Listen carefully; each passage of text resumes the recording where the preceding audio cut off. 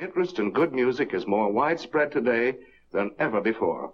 Radio programs featuring classical numbers are among the most popular on the air, while phonograph records of great singers and symphony orchestras outsell even those of popular dance bands. We are a proud member of the 143 Podcast Network.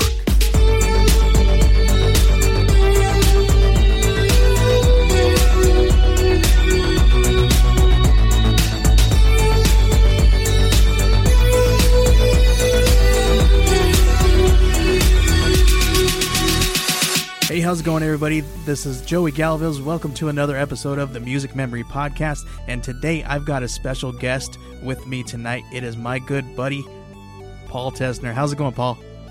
It's going good. It's wicked late here, but for some reason I had everybody up I could to talk to, so you and I are podcasting. Yeah, man, it's been a while since me and you have actually kind of been behind these microphones talking to each other.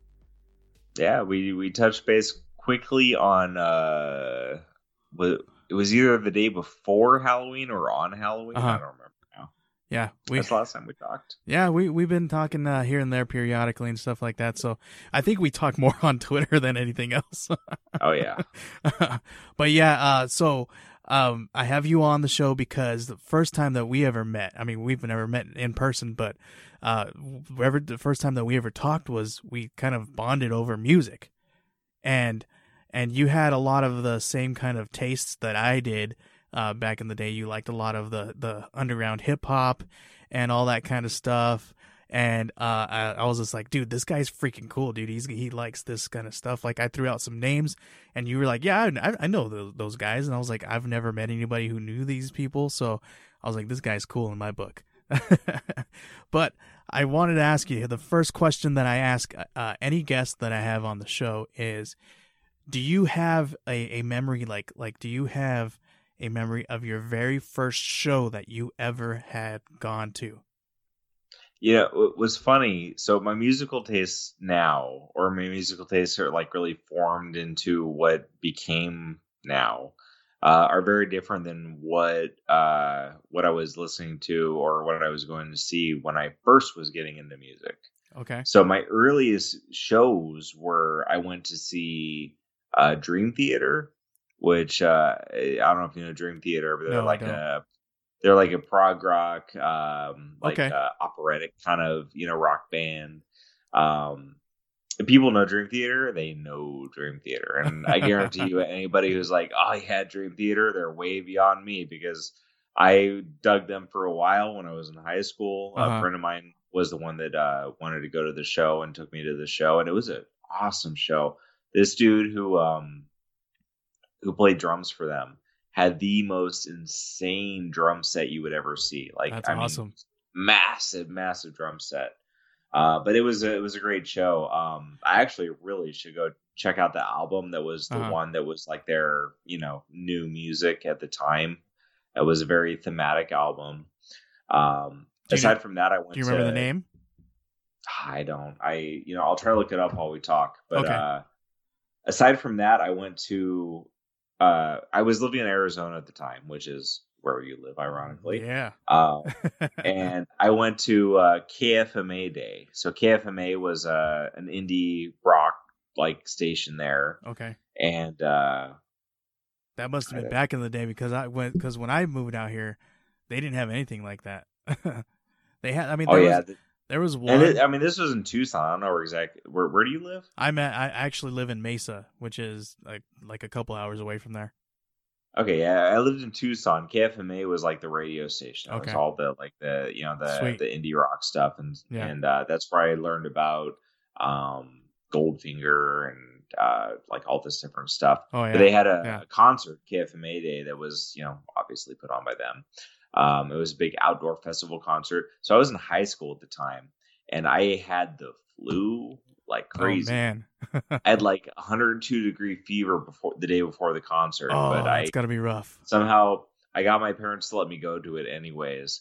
I was so sick, I actually called them to come and get me because I was just too sick to stick it out. But I saw, Kitty performed, Long Beach Dub All-Stars performed. I know that the headliners were, let's see if I can remember. Cypress Hill, I know, is one of them. Okay, cool. Everclear. It was an interesting show, especially when I saw Whoever the Hell opened, and then Kitty performed, and as soon as they hit the first chord, I was surrounded by a mosh pit. Oh man! While like having a massive high fever and not knowing what the hell to do with myself. That's funny. a heck of an experience. I quickly lost my friends that I went there with, and I was so sick. I called my parents and said, I really am too sick to be here. They came and got me, but I still stuck it out through I really wanted to see Goldfinger and Long Beach of All Stars. Was it an indoor show or an outdoor show? Oh, it was outdoor. Yeah, a lot of shows out here. The line for the water booth was absurd. Oh man, and you're the sick? Line for the freaking hose was a lot shorter. There was a hose that shut it down. That's funny, man. Like here, cool off, drink some water. So after that, so that was like junior year of high school. Then I moved back to California, which is where I grew up. Antelope Valley, little area. You don't expect much there, but in Antelope Valley, I saw the Aquabats, which was an awesome show. Cool. I've never seen the Aquabats. It was a really cool show. They like the stage show was great, and this was in the smallest freaking venue you can imagine. Oh yeah, it was just like it was ridiculous, and it was an awesome show. I saw Pulley and Strung Out perform together at a show. That was probably the best show I went to in the town that I grew up in. And at that point, I went. So my senior year of high school, like right after graduating, I went to see the band's Warped Tour. With a friend of mine in high school and her boyfriend.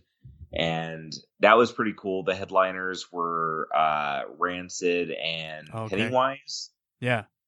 I didn't care a whole lot about Pennywise at the time. Rancid was huge, yeah. Oh, yeah, I loved Rancid. And Rancid, they started performing. A kid got hurt in the crowd midway through their set. They would not perform until the kid was taken care of. Oh, wow. So basically, their set was cut in half, basically, which, like, I'm glad, like, that says a lot that they did that. I'm glad they did that. But still, the whole thing kind of sucked that people couldn't be cooler quicker and take care of the kid that got hurt, But Rancid and Less Than Jake was the other group that I really wanted to see. I love Less Than Jake. All these names, man, are just bringing all kinds of memories flooding back to me of the mid to late 90s, like when I was in California. I remember all these bands. I mean, I was. Okay, let me say this. I was too punk rock for some of these bands, but they were all around. You know what I mean? Because that's what it was. The Warped Tour was huge. I remember that exact tour because they would go all over the nation, right? And I think I even attended that same one, but in California, in the small town where I was at. I did you say you were in California that year too, or? Yeah, it was 2001. So whereabout was that? Whereabout in California? I think we went to it in Long Beach. Okay. So I went, I don't know, maybe it was the year before that. I think it was 99 that I went. I think so. I think it was 99 that I went because I was already so much older. No, we're the same age, man. But no, in 99 I went to the Warped Tour. And then I moved out here a couple years later in 2001. But I remember a show where I think Rancid freaking headlined the Warped Tour like 2 or 3 years in a row, dude. They were like huge those few years. Yeah, that's when they were huge. Yeah, they were huge. But and I dug that, and like I still go back to some of the punk rock or ska stuff that I listened to. Oh yeah, but what I kind of realized after a little bit was that the depth of what I actually liked wasn't that great. And I ended up meeting some different friends that were into the underground hip hop scene, like really underground stuff. And this is when the underground was really thriving. And that's when I really found the music that has stuck with me since then. Mm-hmm. So like it started with the indie stuff like Sage Francis, Buck 65, Soul, like all these guys. And, so when I met him, it was just totally random. Like there was this guy I went to high school with, And I started working with him. I hardly knew him in high school, but I started working with him, and he was like, "Oh yeah, we had this one class together where we never talked, but like we became friends because of that." Yeah. And he was doing something with a collective of musicians that were like, some were rappers, some were producers, different stuff. Nice. And I had another friend that was really into rap. And so I introduced them, and they meshed together. And because of that, like, it meshed me right in with them. And so I started doing everything with them. And I was going to see Sage Francis, Buck 65, Soul, like all the Anti-Con guys, Yeah. all this kind of stuff I was going to. Like, we were going down to Hollywood all the time, going down to, like Amoeba Music and Aaron's Records. Oh, that's cool, dude. Stores and concerts. Like, it was like $10-15 a pop for a concert. Yeah, that's back in the day, man. The one time I didn't see Sage Francis when I lived out there, this one girl that like was always going to the shows gave them all crap for not just boning out like $3 each for me to get a ticket to go to. Yeah. Yeah, it was awesome. Like we were going all the time. So like that's the stuff. It got me into underground hip hop, and that got me into old school hip hop. And that's just like slowly spread out into different stuff now that there's just like the artists that I've listened to since I was, 15 years younger. Yeah. Like a lot of them don't make music anymore or hardly make music anymore. So there's not as much scope of stuff to listen to. So there's a lot more digging into either the guys that I knew about but didn't really listen to, or some of the guys like A$AP Rock. He's still making stuff. Oh yeah. Yeah. Not A$AP Rocky. Yeah. I tell my daughter that all the time. She's like, "Oh, I know who these guys are." I was like, "No, I'm not talking about A$AP Rocky. I'm talking about A$AP Rock, the underground hip hop guy, the good one." Hey, actually, I wanted to tell you, the other day my wife was flipping. I don't know what she was flipping through, but she's like, "Hey, guess who's coming here in February? Like, actually on my birthday, February 4th." And I was like, "Who's that?" She's like, "Atmosphere's coming." And I was like, "Dude, that's awesome. I've never seen them before. I've always liked their album, God, what is it? God Loves Ugly. God Loves Ugly, and there's a couple other ones. What is the one that called where he's sitting like in the laundromat? I forget that album's name. It slipped my head, my head right now. The next one after God Loves Ugly, I think, was When Life Gives You Lemon, You Pay That Shit Gold. I think that's the one. I think that might be it. No, after maybe that, I'm not sure. I kind of started losing them after that song. There's one song like freaking awesome. Yeah, Atmosphere. Like I loved Atmosphere for a while. Yeah. But they had the Lucy Ford EP, which was like a collection of different EPs they did. That had some really good stuff. And God Loves Ugly was. They just came out with a new album. Yeah, they've come out with like probably 10 titles. Yeah, but there's one that within the last couple of months though that they just came out with, so they're going to be touring. And I was like, is she kind of hinting? Is that going to be my birthday present? Which would be freaking cool, dude, because it's in a smaller venue. And so it's gonna be awesome. I would love to go because that'd be stinking cool, dude.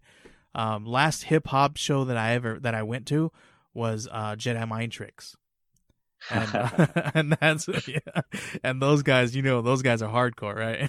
Yeah, I've listened to them some. I've never been to one of their shows. Dude, like they freaking kill it, dude. They kill it. When I lived in California, so I haven't actually been to concerts since I lived in Maine. I actually bought tickets to go see Sage Francis when he was performing with B. Dolan as the Epic Beardmen. I think it was like about 2 years ago now. And there was a blizzard the freaking day before the concert. And let alone that, oh man, before, my son fell, gashed his forehead open, and we were in the emergency room. Goodness. So the blizzard hit. I was like, I can't do this. Like, it kills me, but I can't go do this. So I had to miss the show, just, ate the money on the ticket. And the next year, Sage is, tweeting about touring and stuff. I was like, "Hey, when are you coming to Maine?" And he says, "Maine doesn't support me." What? And I go, like, "Are you serious?" Like, I missed the last year I could have seen Sage Francis. That's crazy. Oh man, that stinks. Absolutely killed me. I saw Sage Francis over 10 times when I lived in California. I literally saw him every time, but that one that I literally didn't have $15 to pay for the damn ticket. Oh man, that sucks. I went to Rock the Bells, where he was one of the openers opening for the Wu-Tang Clan. Nice. The last time they all performed together before Old Dirty Bastard died. Dope. The crowd hated him. Absolutely hated him.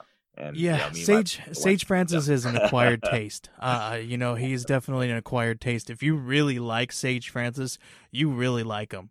But I can see where there's She's not some gonna people appeal to the general audience. That's for sure. I can understand where people are like, maybe not, because I think I'm one of those guys. I like some of his songs. Like even on a full album, I'll pick and choose like 3 or 4 maybe songs out of the whole like 10 or 15 songs he's got out. And he's just that kind of artist. I absolutely love him. Personal Journals was his first album, and when I first discovered him, one of his songs from Personal Journals was on a mixtape, and it is the Anticon Giga single, which has had a crap load of songs by different people. Nice. And his song on that was great. I got his Personal Journals, and Personal Journals is the first album I ever remember sitting to and just absolutely just listening to. Nice. Like just nothing but listening to the music, Uh-huh. And so I've been a huge fan of Sage Francis ever since then. And one of his songs on his second studio album, A Healthy Distress, he had a song, Sea Lion. Okay. It was a single from the album, Sea Lion. And Bonnie Prince Billy does the hook for it. As like his real name is Will Oldham. Like that's his name on it. But I was gonna say, why does that one sound familiar? It's because you've sent me over a link to listen to it. Yeah, that song is just like, I don't know how you can listen to that song and not just be hooked by it. It was pretty good. That got me into Bonnie Prince Billy and all of his other stuff. And now, like Sparky's a big fan of Bonnie Prince Billy. Oh yeah, so stuff. So you got me to listen to an album, Super Wolf, this Bonnie Prince Billy and this other dude that plays guitar. That's so good. Yeah. I think when you guys were kind of like tweeting back and forth about all that stuff, that's when I kind of got in the mix, and then you sent me a couple of different links to some of that stuff, and I was like, hey, this is kind of cool. Like this is maybe something that I probably would have never actually probably liked on my own unless somebody showed it to me, which was pretty cool because I honestly don't think I would have ever found it on my own. I would have never looked for something in that kind of I don't know what you would call them, like a super like artsy. I don't know what you would call that. Like avant-garde hip hop. There you go. That's the word. Yeah. That's a perfect word. That's the thing is that's the stuff that I listen to. That's the stuff that got me into is all the avant-garde, like really experimental stuff. Yeah. There you go. But the thing experimental. Is that's the word I was looking for. I don't know what, dude. I've been working too late today. That's the stuff that got me into old school hip hop. Oh, nice. You listen to Sage Francis and you get into him, and then you go back and listen to old school stuff. And you listen to De La Soul and Planets and like Rakim and like all this great classic stuff. And you see the references. Like that's when the stuff starts to click, and you see the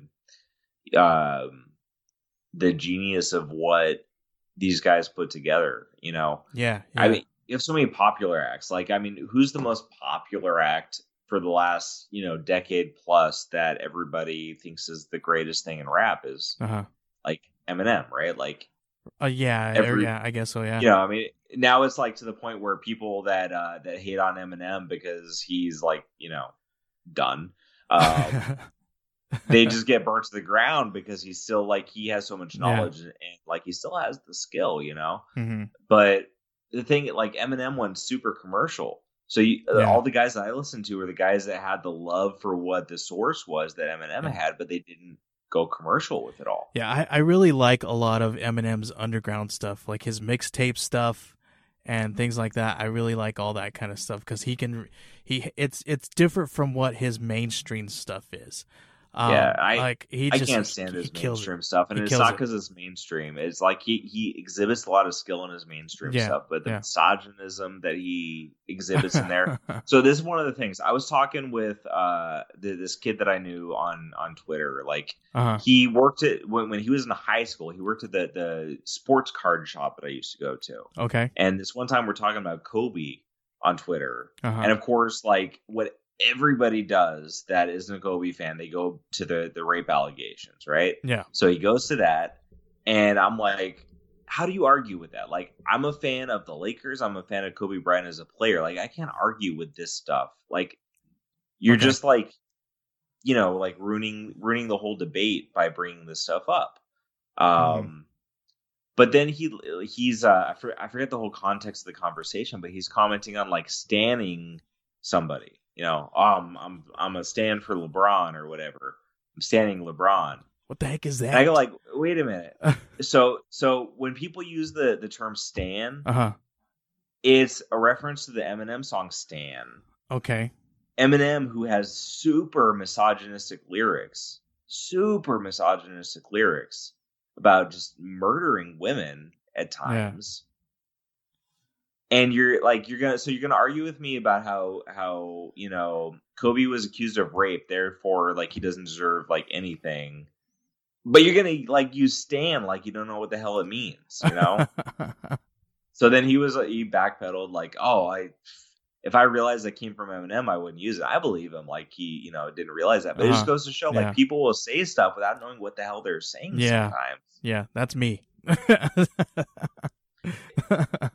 To me, that's one of the embarrassing ones. Like, I stand. Like, first of all, the song is like a decade old. I didn't even know that reference, dude, to tell you the truth. When you said, I was like, what the heck is that? You know what I mean? Yeah. To me, that goes back to like, and I mean, I certainly don't know much compared to most people, especially about hip hop. Like, I'm learning from other people, and I'm just gracious for the things that I've learned and been exposed to. And I think that comes with maturity. You know what I mean? Because back in the day, when I was young and in high school and all that stuff, I used to think I was big and bad and tell everybody, if you don't know about this, you're not even cool. You're a poser or this and that. You know what I mean? But nowadays, who cares? If you don't know, it's because you don't know. If I don't know, I'm going to be truthful with you and tell you, hey, and it relates so much to the comic community that we're in too, where people, well, I know about this, so I'm better than you. But you get a lot of that elitist crap. Comics, like all the gatekeeping, right? Where whatever, like if you really care about something, you want everybody to get exposed to it. Yeah, why would you hold back? Like, I remember when I was younger getting frustrated by people who liked, like hip hop stuff that was really lame. But it's like, whatever, if they like it, who cares? First of all, right? I don't care. Like, if you like Justin Timberlake pretending he's beatboxing when he's on NSYNC, whatever, you enjoy it. Who cares? Yeah. What is it? Like, life is miserable enough to like try to stop you from enjoying something you enjoy. Right. Yeah. So just enjoy it. But if you're like, oh, what is this thing? And you discover beatboxing, and then maybe you actually discover people who are good at it and not just produce. Yeah. Like, Razel, or, like so many people So one of the best Sage Francis shows I ever went to. Like, I don't know about you, man, but the best beatboxer, you know where he's from? Pentatonics. No, just kidding. So one of the best Sage Francis shows I ever went to. Like, I've been to a ton of Sage Francis shows. Yeah. Like, pretty much through his whole scope until you get to like Copper Gone. That was when I was like living in Maine, and I was Copper way the hell out of the way of going to a concert. The best show I ever went to was the show down in Newport Beach. Buddies of mine, so these friends I was telling you about that were rappers and producers and stuff, they would be openers at this club. And we went to this one show, and it was Sage Francis and MC Squared. Nobody else is advertised. This freaking place, like, the show would start at 10 and would go to 2. Wow. Like, at least. So, like, you're going 4 hours long. Nobody else is advertised on the show, so we go there. And, they have some opening acts, whatever. Like, a couple opening acts that weren't really advertised too much. And that's over, and this beatboxer comes out. He's good, he's beatboxing. Okay. And then suddenly, like, he's going for a little bit, and you hear Sage Francis start on the mic. And it's one of his songs. If you listen to Personal Journals, it's one of the songs that involves beatboxing. It was the boom, boom, boom that got me. It was the boom, boom, boom, boom, break. And he comes out, and so the beatboxer's going. He comes out and is rapping over the beatboxer. And he's rapping for a while, and then the beatboxer goes for a while, and then he raps for a while, and then the beatboxer goes for a while. Nice. They performed together for over 2 hours. That's dope, dude. You got it. And was that like planned? Freaking $10 tickets. Yeah, I mean, it was planned. Like they were planning to perform together. Okay. But for them to go out and rock a set like that, like That's over so 2 hours together, you know, like no or minimal instrumentals. Yeah. And that's sick, like, dude. It was something like I've never seen, and that's like something you're not gonna see with a big name act because you can't really do that same thing, you know? Yeah. You can't do that. I mean, like, okay, I guess the show's pretty much over because here's, you know, Sage Francis before we saw MC Squared. And then all of a sudden, you know, and so let me backpedal a little bit. I was a little bit wrong in how I was telling the story because MC Squared didn't come out before Sage Francis did. Okay. Sage Francis came out, started doing his spoken word that breaks down into beatboxing. Okay. Wow. That's cool. And I did forget that until I started telling the story. So he's it was that spoken word. It was the boom, boom that got me. And then as he goes into the beatbox part of it, he stops and the beatboxing keeps going. That's awesome. And the beatboxer comes out, MC Squared. He's beatboxing. And oh my God, it was the most amazing show. It cost me like $10 or $15 to go to. It was just amazing. Yeah, I was just talking about that too with my wife the other day. That like back in the day, you can get into a show for like $5-10, and you could have like 6 to 10 bands playing all in one spot, and you would be able to leave, come in and out, and all that kind of stuff. And nowadays, tickets are expensive now, man. Like we just recently we went to see Silver Sun Pickups the other day, and yeah, I saw you posting about that. I was curious about that. Yeah, dude, it was freaking cool. But we went to go see him, and oh my gosh, dude, the tickets were insane, and it was an early Christmas present for me. So my wife could kind of justify doing that thing, kind of once in a blue moon, kind of a thing. But the tickets were absolutely insane. But the show was freaking cool, dude. It was like one of those things where I was like 20 feet away from the stage. I got to go to an acoustic set that was free. And I was like, man, we need to start doing this kind of stuff a lot more now. You know, you have a free show, pop-up shop, or pop-up show, you know, in a shop, and just do free stuff. Who cares if it's like 10-15 minute show, but give the people who aren't able to go to a show to drop a couple $100 on your show that night, and go give them a really, really cool free show. They used to do that back in the day with a lot of hip hop guys. The first time that I ever saw Brother Ali was in a record shop in Phoenix, where he just popped up out of nowhere. So they did a pop-up little performance, and he just like threw it out on Twitter and Facebook, and people showed up out of nowhere like, hey, I'm here, I'm gonna do a quick show, you guys want to come? I'll be on in about 40 minutes. And people started showing up. It's freaking cool, dude. I dig Brother Ali. I didn't get into Brother Ali. I've known Brother Ali since, for probably, over a decade, and I didn't get into Brother Ali until a few years ago, and it was kind of the right time for me to get into him. Like, he had his most recent album out, which there's a lot of positivity in his new album. And, I was in a place where I needed that positivity, and I stumbled across it. And first some of his older music interested me, and then it kind of drew me into his new album. And, some of the songs are just amazing. And, it's like, a decade ago, I may or may not have got him. But a decade later, listening to him and being able to resonate, even though obviously he's talking about somewhat different things than I am, but he's still talking about being a father and having a family and stuff like that. It resonates in a very different way. And I've gone through plenty of tough things in the last 5 years or more. Really, my son's 7. Since he's been born, life has been tough in a lot of different ways that I didn't know how to handle. Yeah.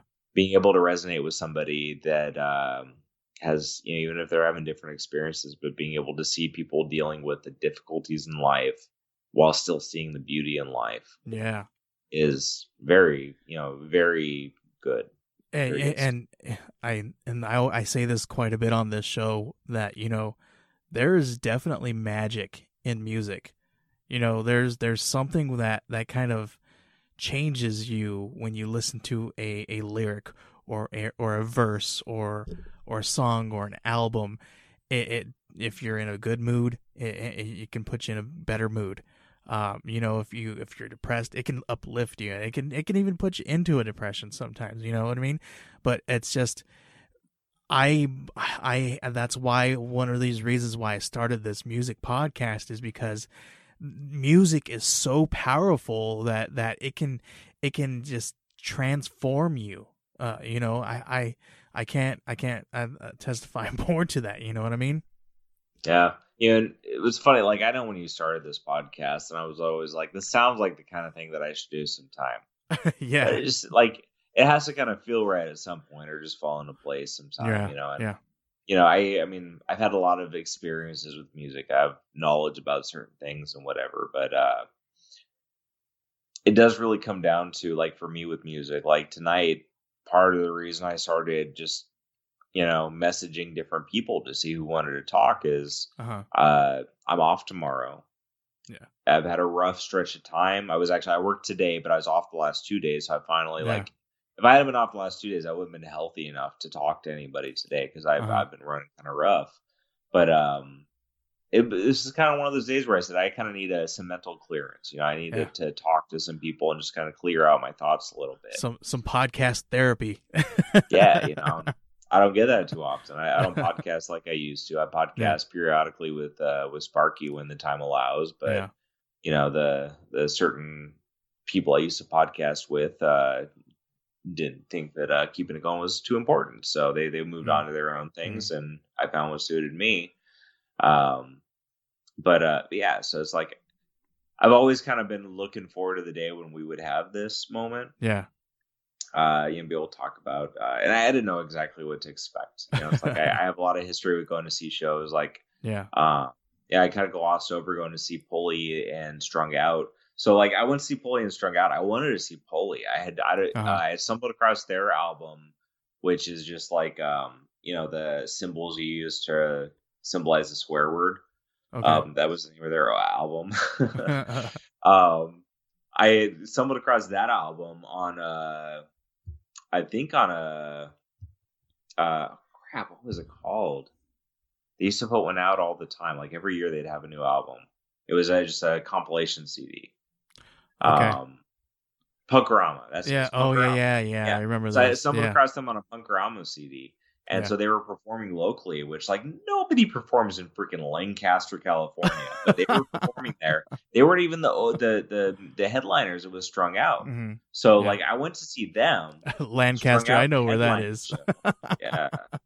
Nobody wants to go there. So I went to see them and Strung Out. And, like, I didn't know Strung Out that well. But, like, Strung Out has stuck with me, too. And I remember Strung Out, like, they had their little logo, like the kind of atomic symbol. And anybody who had that tattoo could get into their shows for free for life. Was their thing. That's kind of cool. Yeah, but it was cool. Like, I remember, like, breaking in a mosh pit. And before the show, there was this one girl I had met. You know, it was, I mean, way before I met my wife. And I met this girl just in college, like in one of my art classes. And she was at the show. And I remember like being in the mosh pit and getting knocked down. And suddenly like somebody's trying to drag me up by the hood of my hoodie and like strengthen me. And it's this girl that I was in class with. But like that was an awesome show. And you know, the first couple of hip hop shows I went to were like super duper indie because they were just my friends and the people they performed with. Like anybody would know. Yeah. And it was like that kind of vibe, like, you know, people there to make music and enjoy it together and kind of support each other. And, you know, it was super cool. And like, there's a lot of things I'll never forget. And one thing I look back all these years ago, you know, I'm 36 years old now. This is going back to when I was, I don't know, like 19 when I started, you know, into all this stuff. It's like almost half my life ago. There are very few people from that time that are still friends. Yeah. But, you know, the people along the way I learned a lot from, and even if I'm not friends with them, I can realize, like, I learned from them, and they certainly learned something from me. But, like, the few people that are friends, like, you can tell, like, after all this time, who really matters, you know, who's there because they really cared about you all the way. But even so, like, it's so easy to look back and be disappointed or, feel like you missed something because somebody moved on from you. And none of that stuff matters. Like, Yeah. you keep the friends you keep. A lot of friends you keep are just totally circumstantial. Yeah. But, you get these experiences, you learn from different people. And if your goal the whole way along the way is to make yourself a better person, then you get a lot out of it. Yeah. That's, whether it's music or whatever else, like that's what it could do for you, even if it's just like looking for that sense of enjoyment in life. Right. I definitely miss the days where you go to a show and you're like a pit, it starts to form, and and back in the day it was really cool because you get in the pit and people would fall, and some random stranger that was next to you, they would grab you and pick you right up, and now I don't see that happening anymore, man. There's quite a few times where towards the end of when I stopped going to shows like that, I started noticing people were a little bit more inconsiderate of each other and of people getting hurt and stuff like that. I mean, you're in a pit, man. Someone's gonna get hurt if you don't look out for one another. So there's always shows where that's where I actually met one of my really good friends when in a punk rock show where we were in the pit and we were going crazy, and you know how a pit is, you throw your arms and everything, right? I walk outside of the venue to get some air, and this big huge guy, like this guy had to be 6 foot something, right? And he was like 300 pounds almost, like 285, right? And just this big guy with like some chops on the side, shaved head, looked freaking scary, right? and he's like, "It was you," and he puts his hand, like slaps me on the shoulder, and I'm like, "Oh crap!" I'm this like little guy, like I couldn't have been $115, dude. Seriously, like and he's like, "You got me, and you were the one that did this to me," and he's like rubbing his eye, and he's got this big welt on his eye. I'm like, "What the heck happened?" And I thought he was gonna like start pounding on me, dude, but he actually is like, no, it's fine, it's fine. We were in the middle of a pit. That's what happens. That's what happens in there. I was like, dude, I was so scared. I thought you were gonna just start pounding on me just now. He's like, no, it's cool, and we became like really good friends, dude. And I would like stay at his place, and we'd hang out, and it was we sparked a freaking friendship because I socked him in the eye in a pit. It was pretty cool, man. But that's it's so funny how stuff happens. Like that makes me think back to when I was in high school and I like my PE class, and like I remember, I don't know why, but like we have our PE class and we go back in, and wherever my locker was by a couple of douchebags, and like I would just ignore them, but like they would go in and they would be like talking shit about me. Uh-huh. Like they don't know me. They literally don't know me, but they're just sitting there trying to talk shit because they think they're cool. And like day after day, I'm just ignoring them. And finally one day they're like, "Why don't you do anything?" I look at them. I was like, "Why are you even saying this stuff to me?" Yeah, I don't know you. Like, yeah, like I don't know you. Like what is this even about?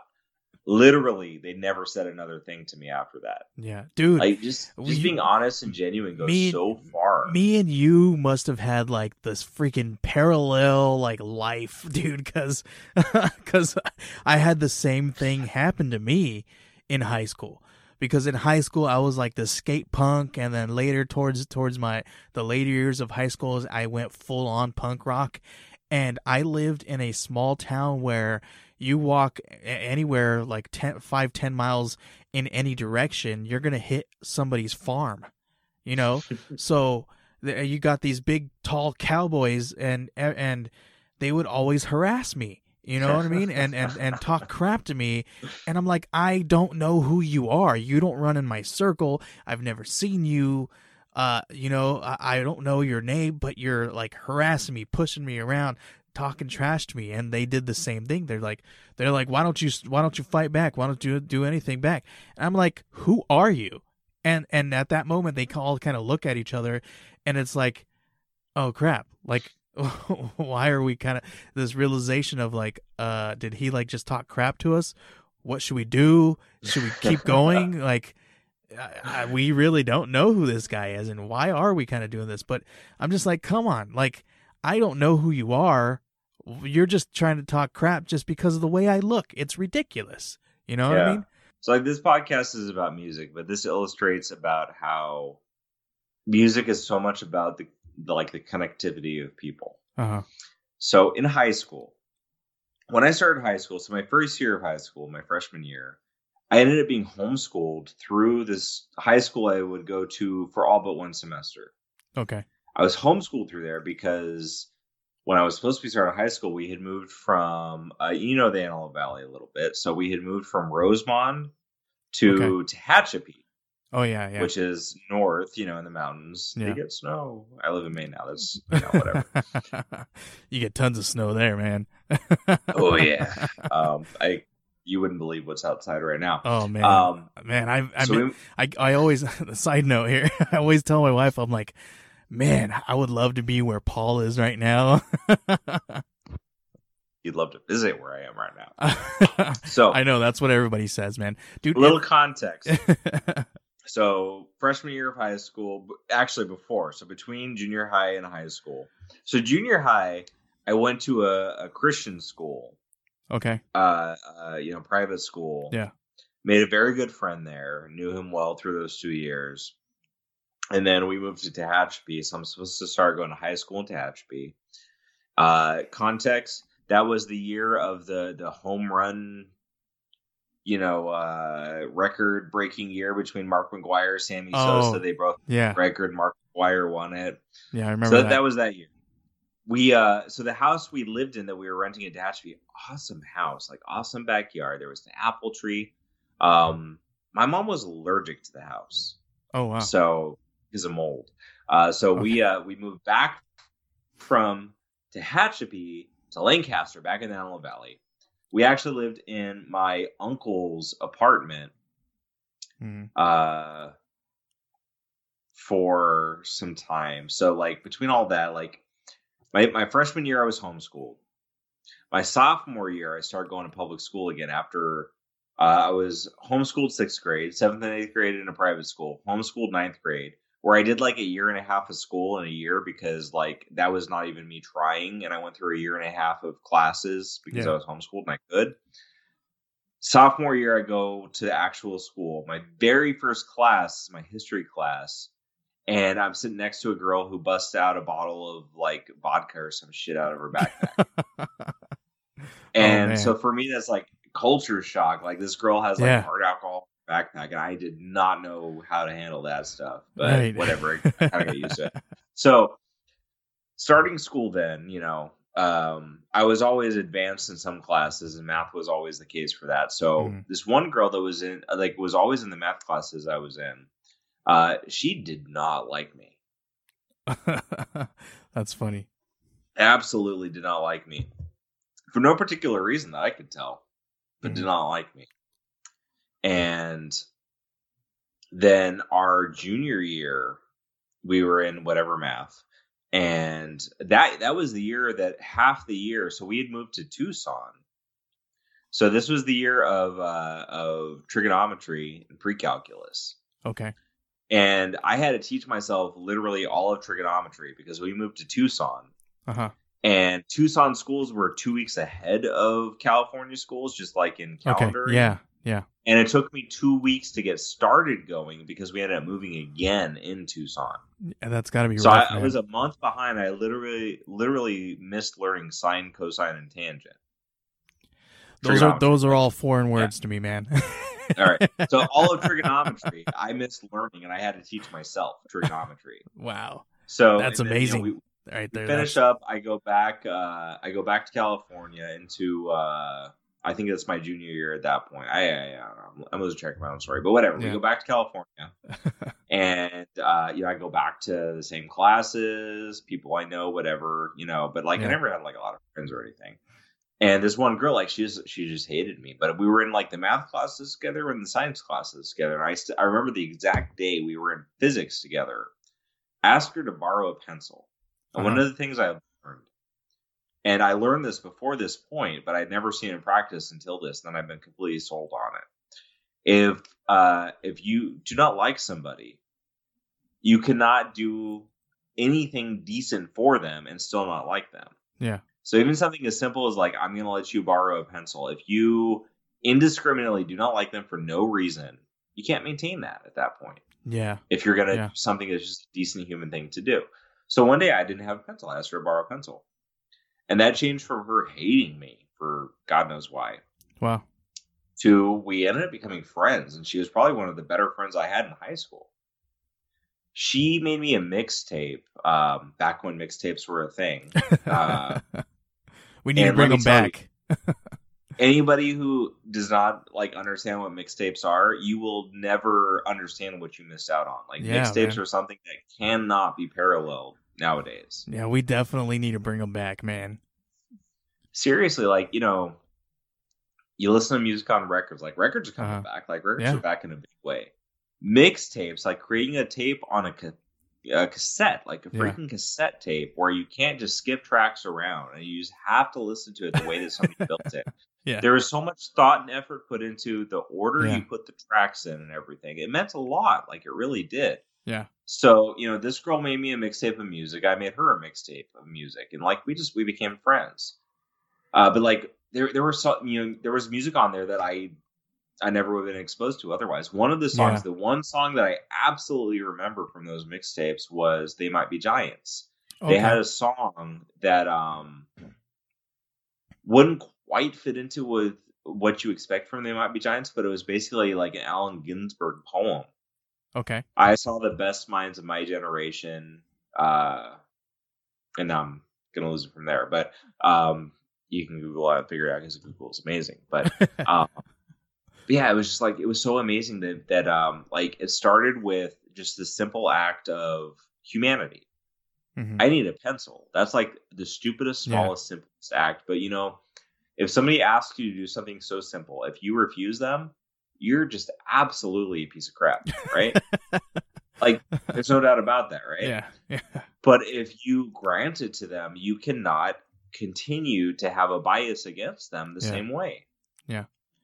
I think I completely understand that, because there's been points in my life where I had some very strong feelings toward people, and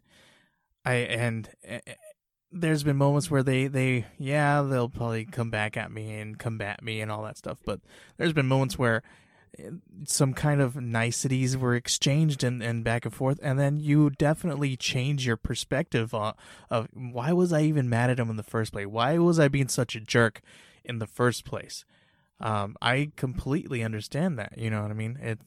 This might be a tangent for a different kind of podcast, but I definitely believe in that, and I think that we could probably pair that kind of.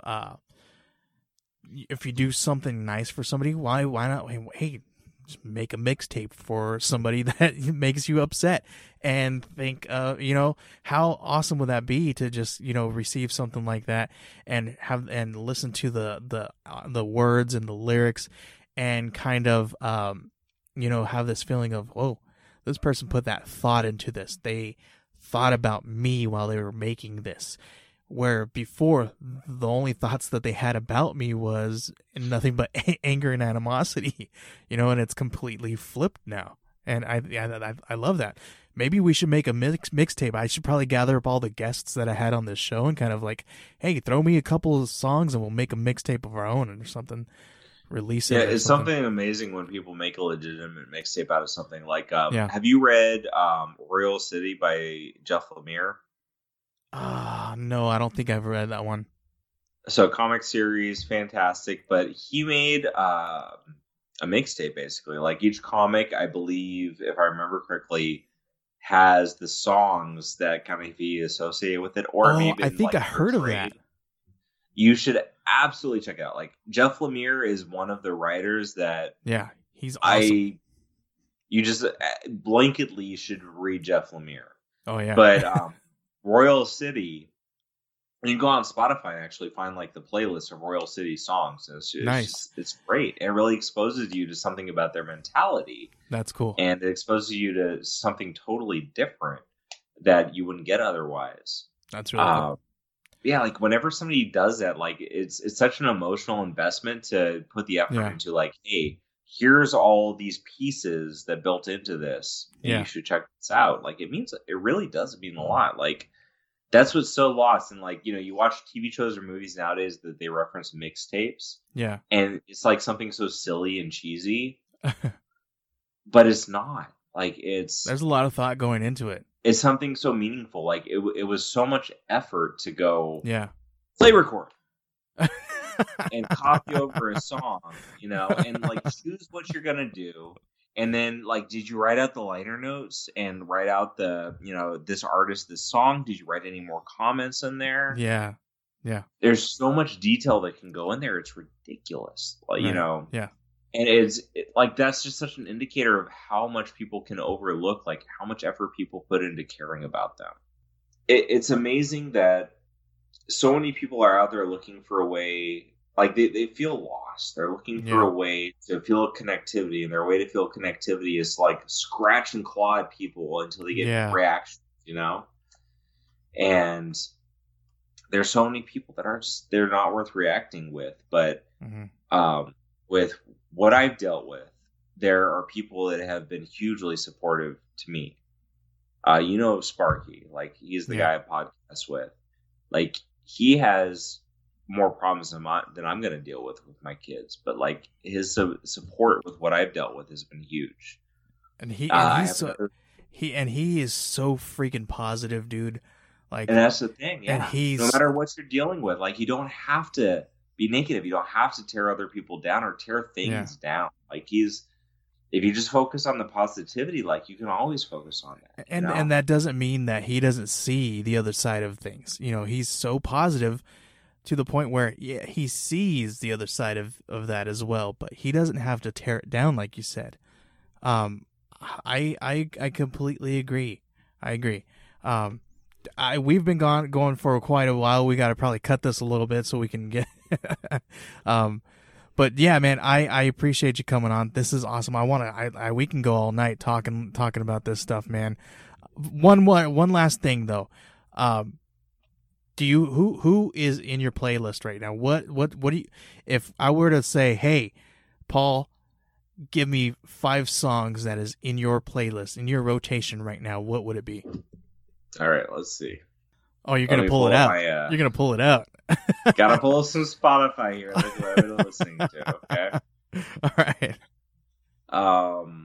It's always hard because I really always get in certain veins. Yeah. But so just look at the first 5 that are right there as soon as you pull up what you were listening to last. So the first artist that pops up, and this literally, like I was searching through artists tonight. Like I go through periods where I'll search through and where I don't. Aesop Rock. Okay, nice. Aesop Rock, freaking fantastic. The best lyricism you will ever find. Yeah. Oh yeah, he's dope, dude. The top song, like, so I'm on Spotify because I get premium Spotify free through work. Nice. The first song that shows up is "None Shall Pass," but you should also check out, like, so if you're gonna check out Aesop Rock, check out The Included, which is him with the folk singer whose name I forget, but she was the folk singer that did like the songs for Juno. Mm-hmm. Fantastic. Check out Hail Mary Mallon, which is him with another guy. Fantastic stuff. But you should check out Aesop Rock, Hail Mary Mallon. That's cool. The Included. Check out all those things. Buck 65 was the main thing I jumped into tonight. So Buck 65, like listening to him breaks my heart a little bit because he disappeared about 4 years ago. Oh, wow. And basically his last social media post was like, "I'm a phony." And he disappeared. Whoa. I don't know all of what weighs into that. And the only time I've seen him be involved in anything since then was a year or two ago. I think it was about a year ago. Ilias from Anticon passed away. He was in his 50s. He passed away from a heart attack. Uh-huh. And like that broke my heart. I've been listening to him for years and years. And they had a benefit concert to raise money for his widow and his kids. And he's from Maine. So that's one of the crazy things. Like, I'm from California. Uh-huh. And all these guys that I listened to that moved out to California, to Oakland to like make music, they were from Maine and Nova Scotia and like basically the same general area of the world, right? So Alias was one of those. Buck 65, like he's from Nova Scotia, but he just disappeared off the face of the world a few years ago. Wow. When he has a song called Phil, that is the song that to me represents my relationship forming with my wife. And I went to a concert that he did, and after he performed, I went up to him and I told him, I was like, you know, your song Phil, like that is like, that's my song, you know, for my wife. And, you know, it like he thanked me and it meant a lot to him, whatever. And a few years later, like he just disappears. Wow. Just disappears off the face of the world. So like that's kind of a hard one where it's like I go back and listen to that music, and like part of it is like I love the music, part of it is like I wish he was still there, and part of it is like where the hell did you go? It's, you know, it's your fault kind of thing. But all right, so let me look through a little bit more. Bonnie Prince Billy. Looking through my searches here, Broder Dealman, which is the best I'm going to hit that name. So I was looking around in this record store and I found these discounted EPs, or actually 45s, not EPs. And this 45 was, one side was Bonnie Prince Billy and the other side was this Broder Dealman, who's this German folk artist. And they were performing each other's songs. So I got two copies of it because it was 75% off. Nice. And I love Bonnie Prince Billy. So I sent one to Sparky. Oh, sweet. And I have one for myself. But yeah, Bonnie Prince Billy, fantastic. He did the hook on Sea Lions, the Sage Francis song. Okay. That was what introduced me to him. He's covered freaking Johnny Cash songs. That's cool. Fantastic folk artist. Absolutely worth checking out.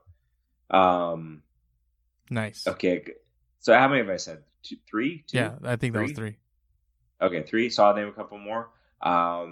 So jumping around my search list here, I'm going to throw out De La Soul, who, although nice, their music is very hard to come by, because of Tommy Boy and the rights to their songs and sample clearance and stuff like that. But like, you should absolutely find a way to listen to their first 4 albums. That sounds like that's a running thing going on with Tommy Boy.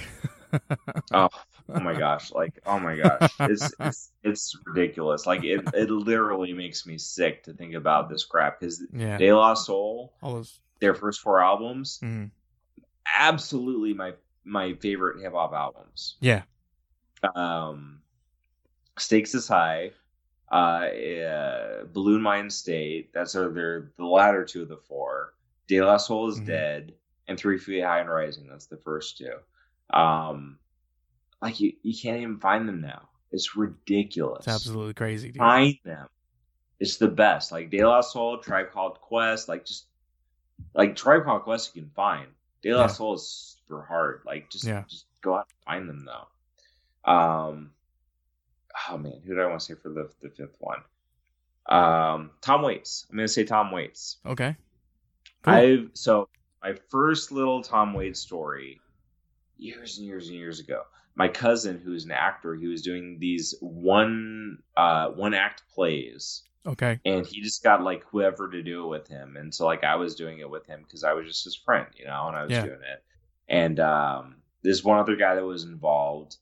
He has the CD. It's Beautiful Melodies. It's basically the greatest hits of Tom Waits from the Island years, the Island Records years of his music. Tom Waits, though, is he is absolutely one of the greatest artists that just exists. Great songwriter. You've heard his songs covered by other people, no doubt. Yeah. You've probably heard his songs before. He's been he acts, he's in movies and stuff. Have you seen The Ballad of Buster Scruggs? Yeah, that was Netflix? A good one. I think his performance in that whole anthology was freaking awesome. His was the best. Yeah. Yep. I loved it. I absolutely love Tom Waits. Everything about him. There's so much character in his performance. Yeah. And so much heart in his song. And like I love Tom Waits, so that's cool. So I guess like if I'm gonna say my 5, it is really hard with my 5 because like so much of my top 5 So here's the thing with me, and this is the same thing with comics or anything else. Like I read a comic, I don't have to reread it. Yeah. Ever, if not for years and years at least. So I can listen to music and not have to hear it again for an immensely long time for it to be fresh to me again. Okay. So like to talk about like, you know, what's the most important things I've been listening to, I don't have to keep on reintegrating it because so many things are ingrained in my mind all the time. So I think that is a decent representation though. One more thing I want to throw out. DNA, Idea and Abilities. Idea died quite a few years ago of a drug overdose. And I came across their music again today. I love Idea and Abilities. I'm very sad that Mikey died.